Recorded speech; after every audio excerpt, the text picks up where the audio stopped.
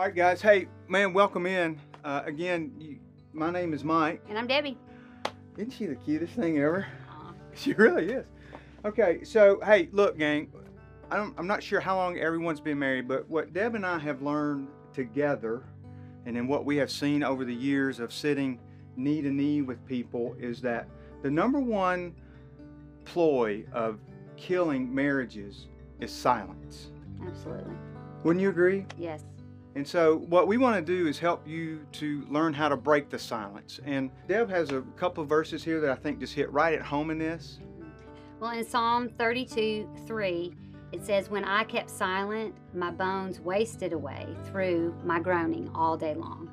And so many times we have found in our silence that we stray away from one another, and the biggest ploy that the enemy has against us is to talk us into being silent. And what we found is that we have to press through that silence.